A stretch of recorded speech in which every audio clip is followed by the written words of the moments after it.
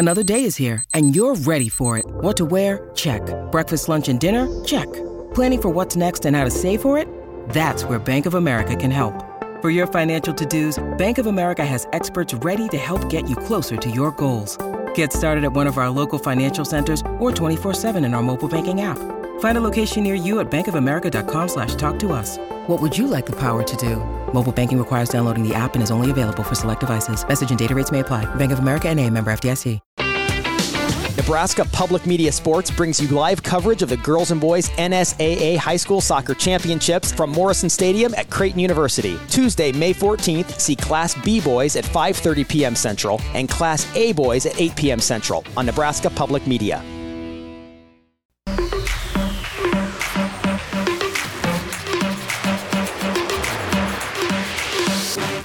You're listening to Hurrdat Sports Radio.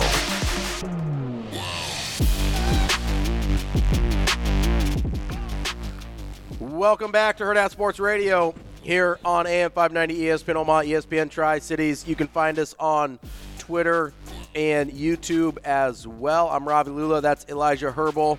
Our YouTube comments are, I would say, an accurate reflection of the fan base. Some people are totally okay, and some people are in full meltdown mode. I would like to get into Kenny's comment here. Are you guys seeing this? Yes. I haven't read it yet, but I saw him. I think this is an interesting one. It's the one he just put up as of like 60 seconds ago. He says, I am sick and tired of talking about these prima donna quarterbacks. Prima donna, I don't think that's how you spell it, but I don't know how to spell it. I know what you mean, though. We know what you mean. He said, let's talk about D linemen that can run, big, fast, nasty dudes who want to hurt you on the field. And I think he has a point. To a point, which is a terrible way of putting that, and I do apologize. But I'm going to use some other schools through the years that have done builds. I think I know what schools you're going to talk about. I don't think I'm going to go back to one way back when. Let's go back early 80s. Okay, that was not what I was thinking. Let's go the U, Miami. Okay. Because they beat Nebraska in that Orange Bowl, the famous Tom Osborne Gopher 2 before the overtime rules were implemented. 83 season, 84 Orange Bowl, yep. You look at what Schnellenberger did down there early in his tenure. I mean, he really hit the Miami recruiting hard, which that was a different... Yeah, it was a game changer. It was different back in the late 80s because the rest of the country looked down at the Miami area in South Florida and said, a lot of athletes down there, those aren't football players. We're not going to recruit that. He hit that Miami area hard, brought in some talent, developed some physicality, but what changed the game for him was Bernie Kosar. Brings in Bernie Kosar, this really ahead of its time passing attack comes in, and it's not a perfect comparison, but essentially he took his team from being average to being great through a quarterback. Well, I mean, I'm not saying that a quarterback like Dylan Raiola fixes all your problems at Nebraska, but 70% covers up a lot. 70% of your problems can be covered up by a quarterback. I'm going to go more recently and say when I said at the end of the show, I got a lot of flack for this one. Quinn Ewers at Texas. Okay. Has absolutely Steve Sarkisian was pulling in top 10 recruiting classes, but he was still going 5-7. And it's not because he didn't get time to develop these guys. He had some development in there, but when you get the quarterback right, it allows you to pop. Yeah, everything changes. You go from 5-7 and losing at home to Baylor. No discredit to Baylor. That was a good Baylor team that year. Yeah. To going in within one score of Alabama the next season, and you were second season, you're beating Alabama on the road. That's what a high-level quarterback can do. And Quinn Ewers, I put on the same level as Dylan Raiola in terms of the game-changing nature he could have to a program. As a prospect, absolutely. You could not – this is a can't-miss guy. Yeah. And Quinn Ewers slightly different because he had that one semester at Ohio State or whatever that weirdness was. Listen, get that back, Quinn. Slightly different, but it's a young quarterback who comes in, and Texas, I think, slightly further ahead in their development, and they had some better previous recruiting classes, but Nebraska doesn't have slouches. Nebraska's an older team right now, especially that defensive side of the ball. Nebraska defensively is ahead of where Texas was at that time. Yeah, absolutely. And I think a guy like Raiola can come in and clean up a lot of those issues that you have offensively and maybe not take you to a college football playoff next season. I think that's very hard to ask. Maybe not even a Big Ten title game, but 8-4, 9-3 should be 100% realistic with the 9 guys Nebraska has returning on defense. Yeah, absolutely. The offensive line you have coming back, the young weapons you have offensively, you should be able to do something with that with a high-level quarterback. So there's a couple things there that... And Dave asked, was I alive during the early 80s? No. To be fair, I wasn't alive during the early 80s either, so that, but Something tells me Dave was. So, Dave, if I am way off with my Bernie Kosar Miami take, you can inform me if I'm wrong there. But. Well, so let me put it in context of something I know that we're right about. Look at the difference between – here's a really easy example, and I get that this guy was a transfer, but look at the difference between all the Wisconsin teams that did not have Russell Wilson and then all the Wisconsin team that did have Russell Wilson, right? They went from being, they're a nice little team, they're physical, they're going to run the ball well, to Russell Wilson, Wisconsin felt like they could beat anybody in the world, and you felt like they could beat anybody in the world. Another example on the opposite end, a team that hasn't ever gotten their quarterback right, or not recently, is Iowa, right? They build through the lines. They're competitive every year. I agree with you there, Ken. That is the basis. That's the foundation, right? But if you have the lines right and you have no quarterback play, you have a ceiling. The quarterback removes the ceiling. Here's the other thing the quarterback does, like you were talking about. Let's use Caleb Williams as an example. That's not a very good football team at USC. It's not. It wasn't last year. It wasn't this year, right? That's why they got beat by good football teams like Utah last year twice.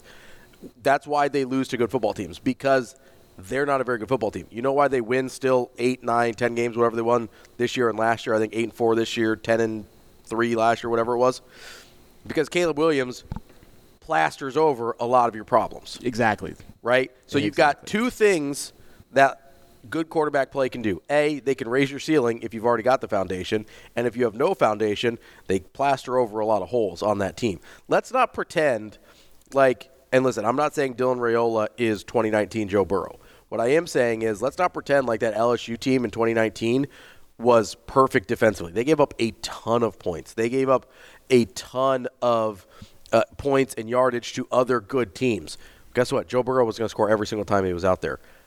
Not saying he's Joe Burrow, but that's what a high-level quarterback can do for you. It can take you from – that's a probably 9-3 LSU team with an above-average quarterback instead of Joe Burrow. They had one of the best quarterbacking seasons of all time. All of a sudden, they're a national champion, right? That's what a quarterback can do. I appreciate what Ken's saying, though, right? And let's not pretend like Nebraska's ignoring that.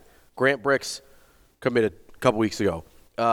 Alexander Ruggiero, I don't know if that's how you say it, but I'm in the neighborhood, commits yesterday. Well, and from what I was told, after the Bricks commitment, he was out on Nebraska. That's what I was hearing as of about 2 weeks ago whenever Bricks was in. I heard Nebraska was out on him because they didn't have a spot for him, is what I understood. And from what I understand is they got creative on how to bring him in. That's a pretty – I mean, I get he's only a 3-star, but that's a guy that had some good offers, pretty highly coveted guy that Nebraska, if Bricks didn't commit, was going to go after really hard. Bricks did commit. Ruggiero still had some interest in him. They go after him anyway. You end up with a couple good linemen in this class. Let's look at last year's class.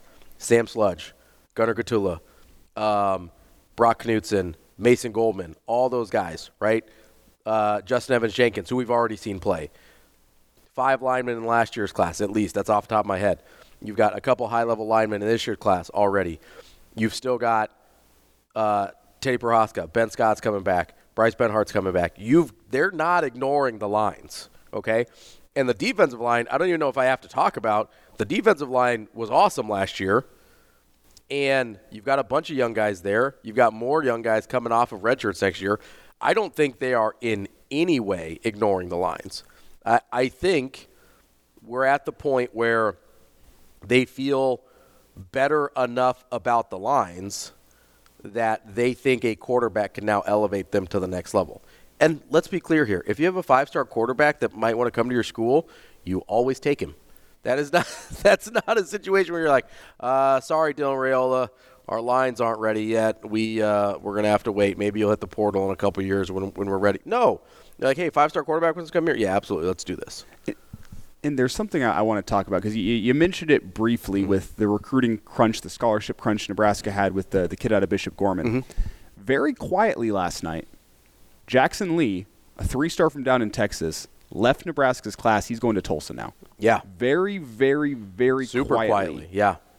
I don't think that's a minor thing to note. No. Can I just throw that out there really fast? And because I don't know if it's Ruggiero related or if it's other stuff related. Well, the rumor, I mean, it sounds like Ruggiero is coming as a walk-on, and NIL is going to take care of some of his. That's what I've heard as well. His scholarship he stuff. Is not counting towards the class. So you look at Lee, a scholarship off the board. At wide receiver. A potential Daniel Kalen decommitment, another scholarship off the board. Why would Nebraska be clearing some extra scholarships at this time?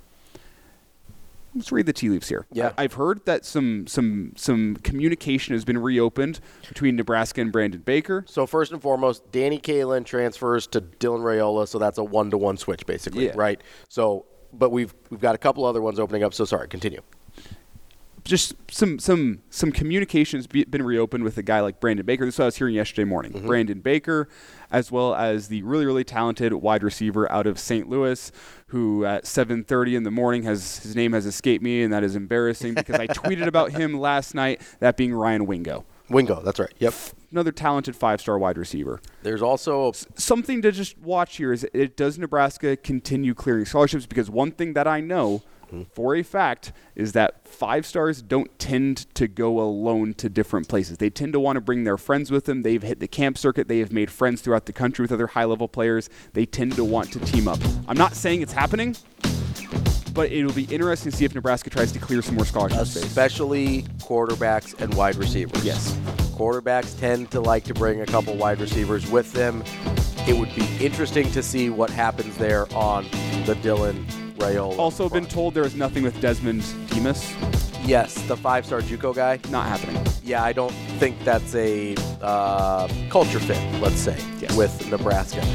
Coming up next, we've got more of Hurrdat Sports Radio as we wrap up hour number 1 here on AM 590 ESPN Omaha, ESPN Tri-Cities.